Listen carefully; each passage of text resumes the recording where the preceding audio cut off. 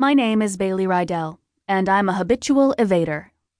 When my mom traded my dad for Nate Catlin of Catlin Law, LLC, I swear to all things holy, that's how he introduces himself. I didn't choose to live with her instead of Dad because of all the things she promised. New clothes, a car of my own, a trip to Europe. Heady stuff, sure, but none of it mattered. Or even happened, just saying. I only stayed with her because I was embarrassed for my dad, and the thought of having to deal with him while he faced his new post-dump life was too much for me to handle.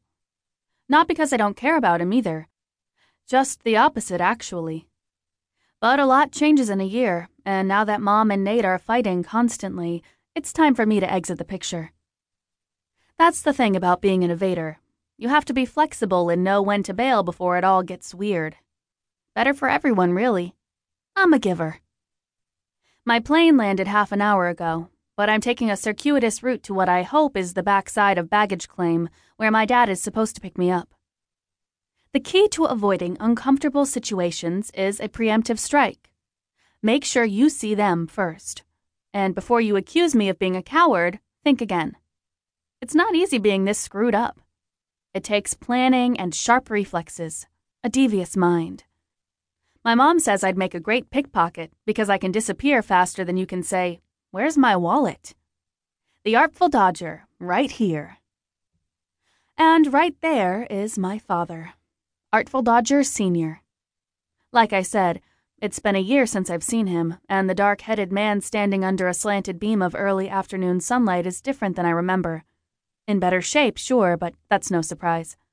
I've cheered on his new gym-crafted body every week as he showed off his arms during our Sunday night video calls. And the darker hair wasn't new either. God knows I've teased him about dyeing away the gray in an attempt to slice off the last few years of his 40s. But as I stealthily scope him out while hiding behind a sunny California Dreamers sign, I realized the one thing I didn't expect was for my dad to be so happy. Maybe this wouldn't be too painful after all. Deep breath. A grin splits his face when I duck out of my hiding spot. Mink, he says, calling me by my silly adolescent nickname. I don't really mind because he's the only one who calls me that in real life, and everyone else in baggage claim is too busy greeting their own familiar strangers to pay any attention to us. Before I can avoid it, he reels me in and hugs me so hard my ribs crack. We both tear up a little. I swallow the constriction in my throat and force myself to calm down. Jesus, Bailey. He looks me over shyly. You're practically grown. You can introduce me as your sister if it makes you look younger in front of your geekazoid sci-fi friends. I joke in an attempt to diffuse the awkwardness, poking the robot on his Forbidden Planet t-shirt. Never. You're my greatest achievement. Ugh. I'm embarrassed that I'm so easily wooed by this, and I can't think of a witty comeback. I end up sighing a couple of times. His fingers tremble as he tucks bleached platinum blonde strands of my long Lana Turner pin curl waves behind my ear. I'm so glad you're here. You are staying, right? You didn't change your mind on the flight?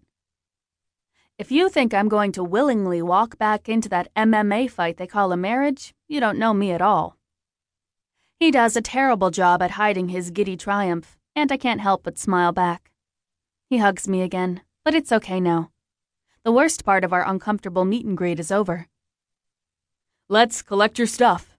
Everyone on your flight has already claimed theirs, so it shouldn't be too hard to find, he says, gesturing with a knowing dart of his eyes toward the luggage carousels, one brow cocked. Oops, should have known. Can't dodge a dodger. Having grown up on the East Coast, I'd never been farther west than a single school trip to Chicago, so it's strange to step into bright sunlight and look up at such a big, uber-blue sky. It seems flatter out here without all the dense mid-Atlantic treetops blocking out the skyline. So flat, I can see mountain foothills grinding the entire Silicon Valley horizon. I'd flown into San Jose, the nearest airport and actual big city, so we have a 45-minute drive to my dad's new house on the coast. Not a hardship, especially when I see we'll be cruising in a glossy blue muscle car with the sunroof wide open. My father is a CPA. He used to drive the most boring car in the world.